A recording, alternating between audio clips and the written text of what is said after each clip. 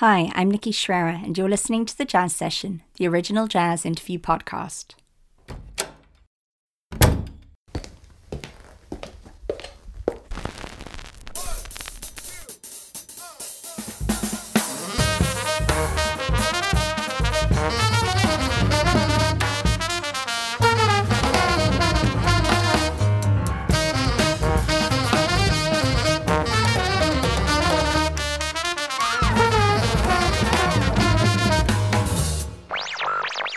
Lesson 1. Basic Hip. This is episode 587 for the 16th of February 2022. The Franco-Irish violinist Fiona Monbet takes the jazz violin tradition, pioneered by artists like Didier Lockwood and Stéphane Grappelli before him, and manages to pay homage while ushering the instrument beautifully into the current-day jazz climb. In fact, Lockwood once declared Fiona to be his spiritual daughter. With her new album, Maelstrom, she expresses not just the many dazzling facets of her instrument, but also shows how genres like tango, folk song, bossa nova, and chamber music can be unified through one musician's vision. Here is our conversation.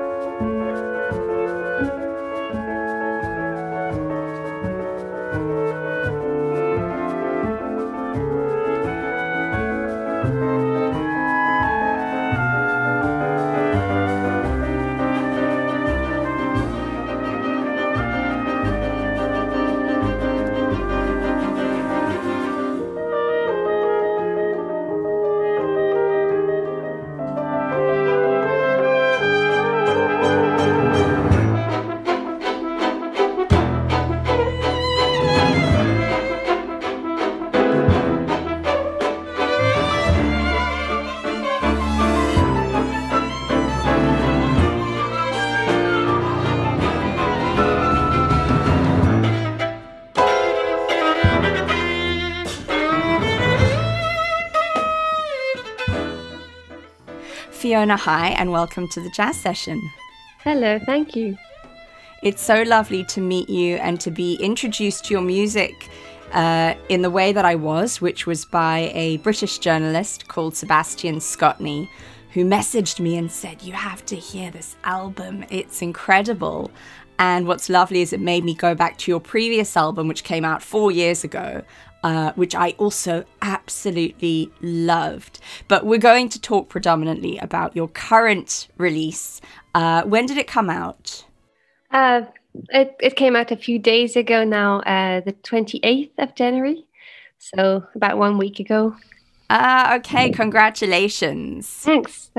Yeah, it's very exciting. And it's nice to speak to you so hot on the heels of its release, because so many of the guests, because of the pandemic, I'm speaking to them about albums that came out in 2021 or even 2020, trying to catch up with everyone because, yeah, there's so much great music, and this is no exception. Yeah, I guess so. Though it has been composed quite a while ago now and recorded in 2020. So right, that process. It was sleeping a bit also.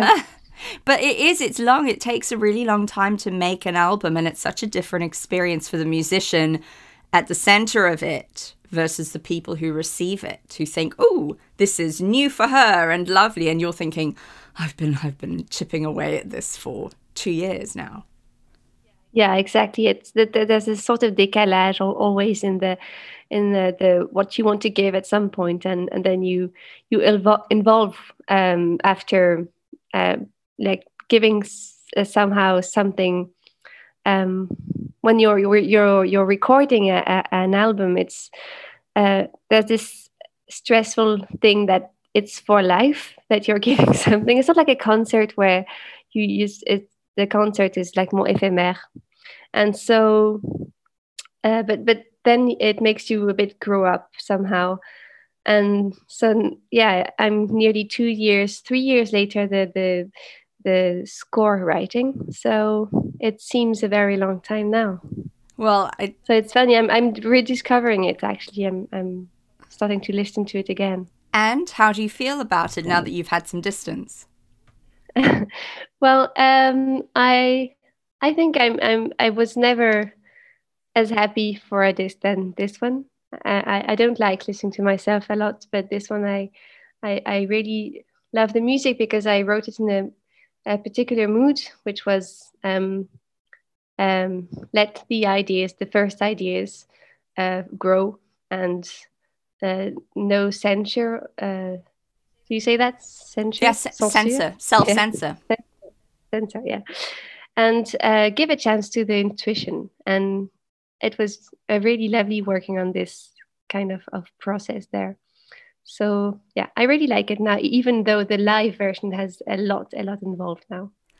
Well, I hope that people will get to hear you perform this music live. I wish I could as well. I think I'm on the wrong continent, but you never know. Yes. But I'd like to go back to the beginning because I think that violin in jazz is certainly not unheard of. It's not unusual, but I would say that it is still less common. There are fewer jazz violinists than there are, for sure, jazz saxophonists or jazz pianists. So can you tell us how violin came to be your instrument, your voice, and specifically how you found yourself playing the violin in a jazz context? Yeah, I started the violin at 7 or 8 years old, classical violin. And then quite quickly I met Didier Lockwood, who's this great, the best jazz violin player for me. And he taught me jazz. I was only 9 or 10 years old. And every week I was having my lessons with him. And he taught me all about improvisation and some kind of style in the jazz, the bebop and the blues. And then I always like all my studies were classical studies. I studied classical violin in the conservatory in Paris, and then I'm doing conducting. And it's a real question, the jazz with the violin, because it is an instrument that is very complex to swing with, I think. And for me, it's maybe linked to the fact that, like, if you take a saxophone or a piano, it's really a vertical way of playing. You can go to the ground quite easily with your body, with the length of your arms and everything, whereas the violin is really you're maintaining the instrument up, and so it's much more horizontal when you're playing. And it's more difficult to swing when you don't have an access to the ground, something like that. And all the work I did on the jazz violin was to, more than developing the phrasing, I think, was to find this very organic thing with the instruments, being able to swing and to have a relationship with the body rhythm and something more vertical. Try to find this verticality. And it takes time, because if you listen to my previous album, I'm more up in the air than this one. Maelstrom is right deep down into the sound, I think. I think they're both beautiful, but I've never heard the possible challenge of getting a violin to swing in jazz described like that, and I think that's possibly very spot on. I love that. Was it clear? It was 100% clear. Okay. Now give it to us in French, en français. No. I mean, speaking of your French roots, you're also of Irish descent or heritage. So can you tell us about how that factors into your being you and your upbringing, and whether you think that those Irish roots come through in your playing? Because, of course, within the Irish folk traditions, there is fiddle music, which is such a strong sound and its own identity and its own thing. Yes, of course. My mother is Irish, and she was always playing the piano. And they're great musicians. The Irish people, they're always improvising, playing. It's quite impressive when sometimes I went to school there for 1 or 2 weeks, and all the students in class learned an instrument, which is not the case in France. So um, there is this very simple um, a way of giving music and how do you say partager, to share music, no, share music um, in a very simple way. So yeah, in Ireland you have this very simple way of sharing music, and just getting out your instrument and playing, which is not really the case in France, where if you don't have a score, it's more complicated to uh, to just assume playing or improvising. And it's because of the traditional music also, which is a music, it's quite simple to play. uh, uh, just the notes are, even if it's a great technique after for the fiddlers. But and I think what I really appreciate and like is this, yes, this way of it to stay simple, and the music is for people. It's not for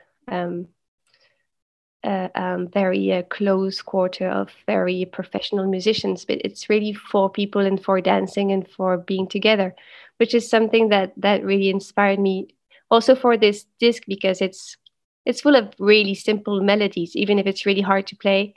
But I wanted it to be for the people. I love that you pay homage to your Irish roots, both on this album with Irish Gospel and also on the previous album. It's very much a part of you musically. It's nice we can hear that. Yes, I think it comes very naturally, this double string thing, and always having a bourdon, like a pipe somewhere. Yeah, and also in the way of playing this vertical thing I said before. It's people, when they're playing this music, they're not saying to themselves, "Oh, I'm playing the violin." They're like just playing the music, and so they have a violin, so they play it with the violin. But there's something that goes a bit further in the music, I think. And your mum must be very happy that you are paying homage to your Irish roots. Yeah, she loves when I play Irish music. Yeah.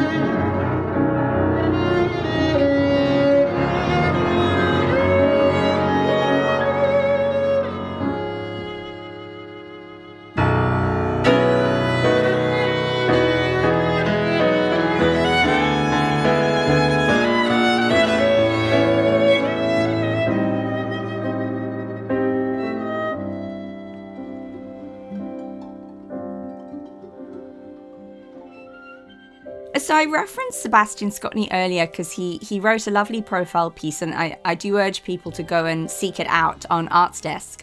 Of course, he's at the helm of London Jazz News as well, but he quoted another jazz violinist in that piece, the violinist Adam Baldich. And I'm going to quote Adam to you and then ask you to comment on it as a fellow accomplished professional violinist. Adam said that whereas the virtuosi of the past were condemned to play a lot of notes, the violinists of yore, the modern virtuoso needs to inhabit different moods to make each note have its own story. And when I was listening to your album Maelstrom, I was really struck by how easy it is. Well, it's very difficult to do, as you said, but how easy it is for the violin in a jazz context to sound incredibly virtuosic. There's something about the way all of those lines, with all of their chromatic and jazz intricacies, sound being played by a violinist who is incredibly talented and able, as you are. But then at the same time, as you were referencing, so much of your music is really melodic, and the melodies are great melodies because they're singable. I think that's the test of a good melody. And so you really do manage to kind of balance those two things. So, for example, you play a tango, which is, very tango-esque and virtuosic and dazzling. But then you also play Irish gospel, which is this just beautiful, very sort of poignant, lilting, melodic song, but with equal finesse. So how aware are you, with the violin being what it is and how Adam describes it, in balancing out those two aspects of the instrument, either when you're writing or arranging or improvising or just performing in general? Yeah, it's a very good question. There is a big duality in the violin itself, in the instrument itself, because it can be completely linked to the devil, for example, in Stravinsky, Imaginaire, or even Paganini was considered by maybe like the devil himself, So there's this incredible virtuosity and nearly diabolic virtuosity. And in another way, there is this thing about the singing of the violin, the angels, and everything. It's a very dual instrument, and it's funny because in the way I wanted to write this music and this CD, I didn't want to put too much violin in it. I was saying to myself, okay, this is actually my music, so I don't need to be doing like solos everywhere and saying something like, here I am all the time, each time. And it's funny because the first title, Comme un Blues, which is the very, very beginning of the disc, there is absolutely no violin, and it's only clarinet playing, and I'm not playing. I'm just coming at the solo around 3-4 minutes for the big solo violin that I have afterwards. So it was a little way of working on the dramaturgy of the story of the violin. Like, when do I come in? What importance do I give when I come in? And then I just go away and leave the other space for the others also, playing and improvising. For example, Irish Gospel is a big piano solo. It was written for Oksana Cartini, which is a pianist. The blues was written for the clarinet player. So it's I like writing music for people, and I didn't want to put the violin absolutely at the center. It's just my language to be able to vogue from one style to the other. And then when you arrive to Tango Castagnerie or even the Cantus Carmenis, they are very, very big and tricky solos, but they were always inspired by the emotion itself, and not by. I didn't want to do especially tricky things. I just like let myself improvise and go. And on this music, it just ended up like this. But maybe another day it would have been more plain and more easy, you know. So it was. I was trying to be very, very sincere in the way that I was receiving the music I heard and then giving it back somehow. I think you were very successful in that, because I never listened to your playing on this album and thought, okay, gosh, you know, Fiona's giving me all the notes and it's all a lot. I think because you thought about it so carefully. And it's funny because that opening track you mentioned, Common Blues, which I'll play during this interview, I've listened to that track a lot because it is the first track. So I would put your album on and just press play and let it go. And I didn't even realize that it was the clarinet up front. But I never listened to it and thought, but hold on, where is Fiona? Where is the violin? This is a violinist album. So I think it's so mature. Yes. I mean, I guess that's the goal, right? As we get older, and you were referencing this album being 4 years after Contraband. But as we get older, we make these choices that serve kind of, I don't know, the arc of the album or the narrative as you referred to it. And I think you were very successful, because now I'm reflecting and I'm saying, it was all very balanced, and everyone, these amazing musicians you played with, it was also just seamlessly woven together. Now you mention it, Common Blues has this introduction where there is a little bit of violin action. Ah, okay. I was thinking Yeah. I was totally unaware. I just went into Fiona's world. But let's say like all the theme just behind that is really without me.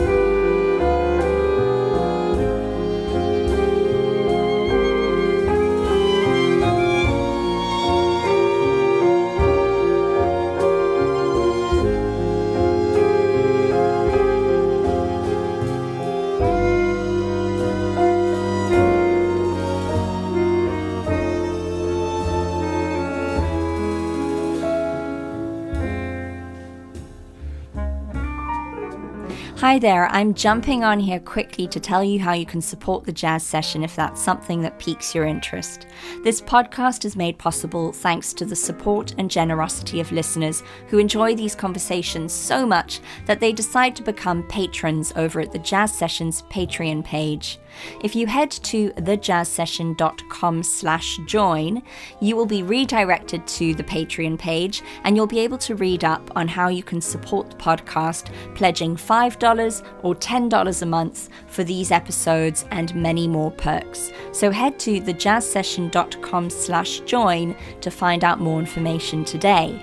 In the meantime, you can also rate and review this podcast at Apple Podcasts or wherever you get your podcast. This action helps boost the visibility of the show, which helps other people who might really enjoy these interviews find the show. So any star ratings or short sentence worths of praise on those platforms would really be much appreciated. You can also find the Jazz Session on Twitter, Instagram, Facebook, and YouTube. And please do comment and give me feedback there. And if you enjoy a particular episode or discover a jazz musician's music through this show, please do give us a tweet or a shout out online, and I'll be sure to reshare those missives if you tag the Jazz Session in them. And of course, always appreciated. Now, back to my conversation with Fiona. Maelstrom has now come out 4 years after Contraband. And the other thing that is different about this album is that you have a string section on it, as well as some different instrumentation. And I wondered if you could talk a little bit about your decision to include a string section, more strings than just yourself. And I guess what your hopes were for this recording being an example of a different kind of chapter in your musical journey. Yes. Well, it was a journey between the 3 albums I did as a solo player. The first one was quite electronic with electric bass and drums and everything. Okay. The second Contraband was really acoustic, with the idea that I wanted to be able to play anywhere. And so with a guitar and an accordion and a bass, you can basically go anywhere and take your instruments and play. And Maelstrom arrived at a moment that I was maybe trying to stop this idea that I had a double life, which was the jazz on one side and the classical on the other, and or the conducting on one side and the violin playing on the other, and this idea of bringing things together and stop being so schizophrenic on the music and in life, because you have this realizing that every kind of music nourishes the other. And in my case, each time I was trying to choose a little bit of I'll be doing more jazz, I missed so very deeply the classical and vice versa. So I arrived with this idea that I was going to do a jazz album, and I even said to myself, this is going to be the last one. Maybe I'll do completely other things and other music afterwards, but I want this to be the disc where I put everything that is me at the moment, and without any question of should I or would that be jazz or not jazz, or this kind of questions of putting things into case. When it arrived to the instrumentation, and I really wanted to have a sort of little classical orchestra in the sound, or maybe chamber orchestra. I was listening a lot to we have Chamber Music Society, Esperanza Spalding, or even one of the Jacob Collier. He did an album with strings, or all this lovely, beautiful Vince Mendoza thing on Johnny Mitchell and everything. So this sort of phantasm of having a little... That's an amazing album, right? That's the both sides now is or even Travelogue. It's the best ever. This idea of having this, just what you would how do you choose the musicians to have the most beautiful painting, and then with this painting to just run around as a violinist and play and improvise, but to create this ambiance sonore. And I think the choice of the quatuor à cordes, the string quartet, was was a sort of must in the sound of, the balance of what can sound be. That was the minimum I asked for, and then I wanted it to be a little bit bigger, and I choose like 4 wind players, which are not really jazz. It's like clarinet, flute, and horn, and and trumpet, which is not a jazz band either. So yeah, the idea was to, even if I knew the music was going to be very jazz, because that was I was going to do a jazz album, but to just put this vibes, this color of something else. And how do you feel it has been received, or how do you feel people have responded to the fact that you have moved more towards saying, I don't want to live this dual life. I know that these two sides of my musical interests can coexist. Were people encouraging of that? Were they resistant to it? And when I say people, I mean, it doesn't matter what other people think. What matters is, what you, the creator, feels. But we don't create in a silo, and obviously we're human and we're vulnerable and we're affected by. It could even be a parent saying, "Why would you do that?" Even something as small as that can stick with us, and then we go and we mull it over and we think, "Well, maybe it's not a good idea. Maybe I must just, How difficult? What is that sort of process been like for you? Oh, my parents are terrible. Now I send them my albums when they're finished, like by the post. Yeah. That's the way to do it. Yes. It's a funny question because very young I was doing jazz and classical for instance, and as soon as I arrived in the conservatories, a lot of people asked me to choose between jazz and classical, which I didn't see really the use because I was managing the both. But it was more a thing of I think it's not reassuring for people to see someone doing different music and doing them well, because I was really committed also to that. But it's funny how things change, and especially at the moment, I have the impression there is a very, very opening mind, an opening of the mindset in this, also from part of the institutions, like, for example, the Orchestre National de Bretagne. They asked me to do a residence with them, and it's completely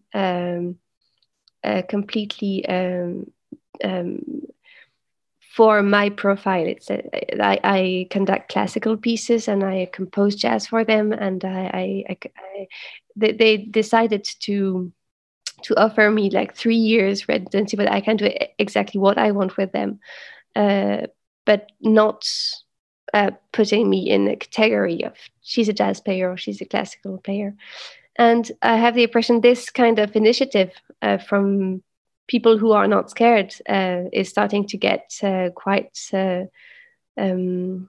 You see that more and more, and I'll be, for example, going to BBC Wales, conducting them in the first part classical Création du Monde de Milhaud, and concerto for saxophone, and the second part will be this CD, but in the symphonic version.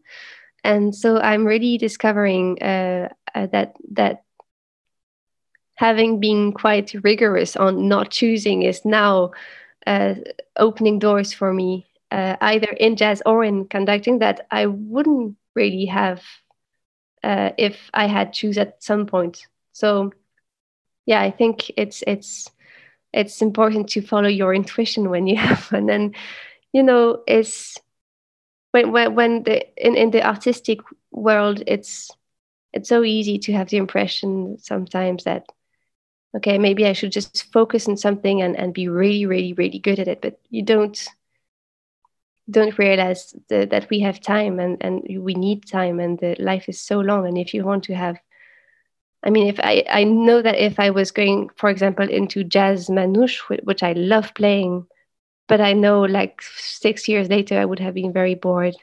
And I think it's important to be always well,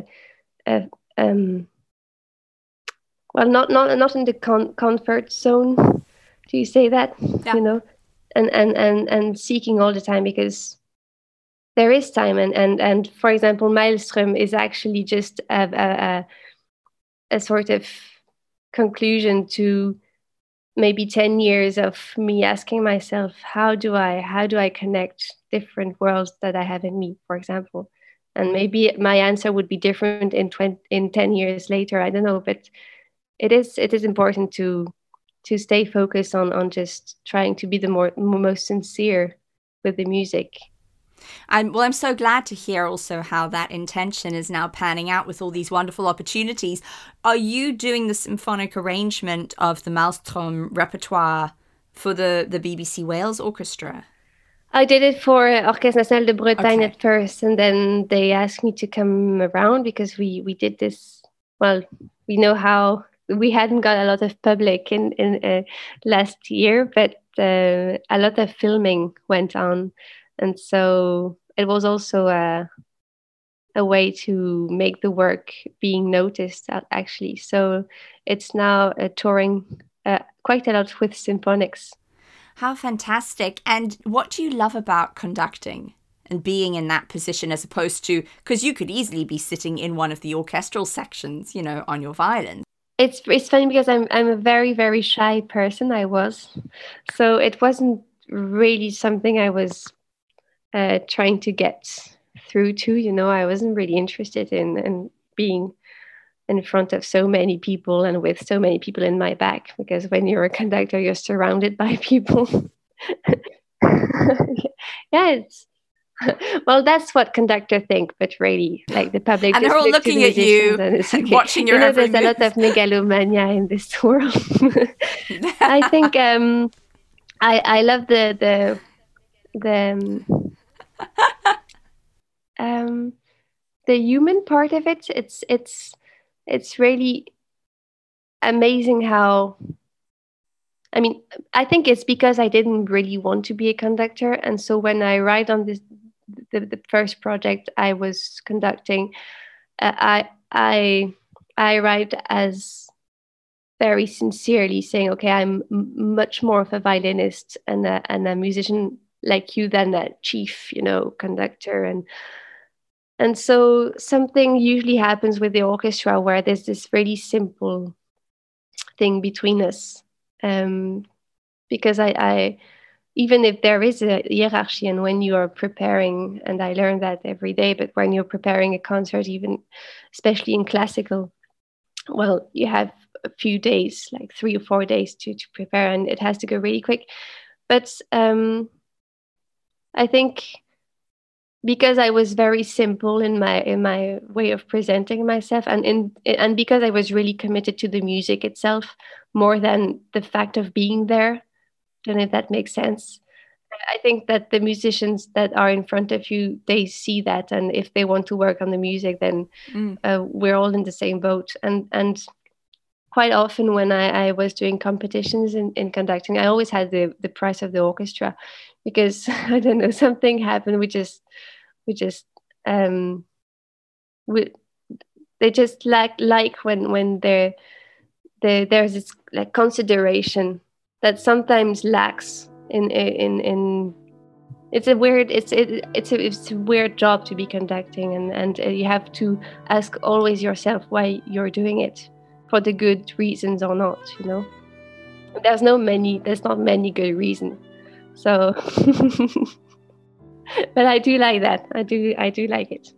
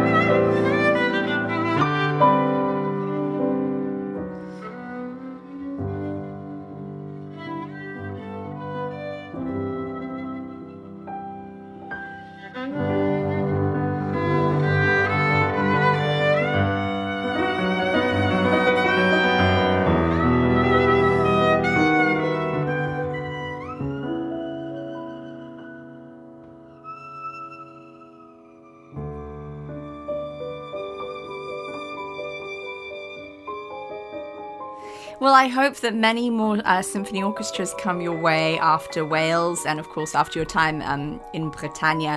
With that orchestra, who I really think kudos to them for inviting you to come and do that residency. And then, as you said, not putting you in a box, because it is becoming more common. But I think some people and some institutions still have a really hard time with it. So whenever there's an entity that says, no, we're interested in what that person is creating, we don't care about what the genre labels are, I always think hats off to them and may there be more like them.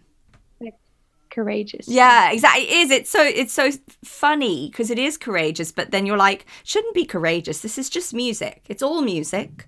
Yeah. You know, it's not like they're saying she's a violinist, let's come and see her perform open heart surgery. That would be courageous and, you know, very risky. But saying she's a jazz violinist and let's see if she can, you know, also bring her. I mean, really, I wish people could think of the arts more. Totally, absolutely. Yeah, you know. Because also it's supposed to be fun and joyous. And the moment people get very serious about it, and it is serious, and we all know it's serious, and, you know, you've been studying and practicing and putting in all your Malcolm Gladwell hours. It's serious business, but it's also supposed to be a joy. But maybe it's really French also, no? I have the impression like France were the kings and queens of little boxes. Well, I mean, I wouldn't know. I'm not French, but it sounds like there are a lot of French people in the creative worlds who are getting rid of shackles, and I just say bravo and brava, and delighted for you, and so delighted that this album is now out. And that hopefully, it will be performed in all of its versions, symphonic and in its chamber orchestra iteration, Fiona. So thank you. Thank you so much for coming on the jazz session and talking to us about it. And it's just been lovely to hear from you and to meet you. Thank you so much. Thank you so much.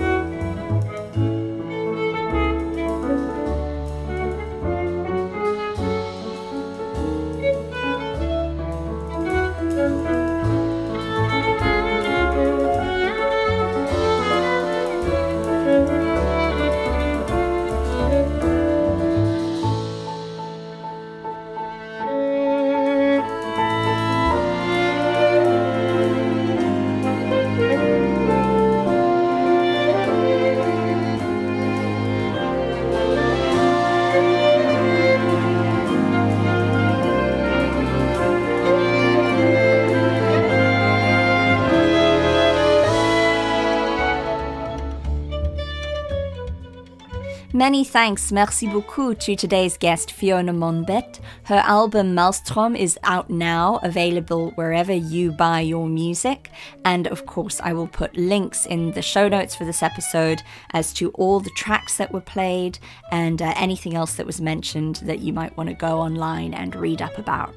Thank you to the Respect Sextet at respectsextet.com for this show's theme music. Thank you to the listeners who download these episodes. Thank you to the patrons over at our Patreon page. Again, you can go to thejazzsession.com/join to find out more about how you can become a patron. You can follow The Jazz Session on Twitter at JazzSesh or on Facebook and Instagram at The Jazz Session. There is also a YouTube channel to which you can subscribe if you want to watch video excerpts of my interview interviews with this season's guests, so please do go have a gander online and tweet to me or write to me and let me know how you're enjoying this season and if you're discovering any new music in the process. I love to hear from listeners. My name is Nikki Schrerer, and please do join me again next week when I talk to another amazing jazz musician about their life and their creative process. Take care, and thank you for listening to the Jazz Session.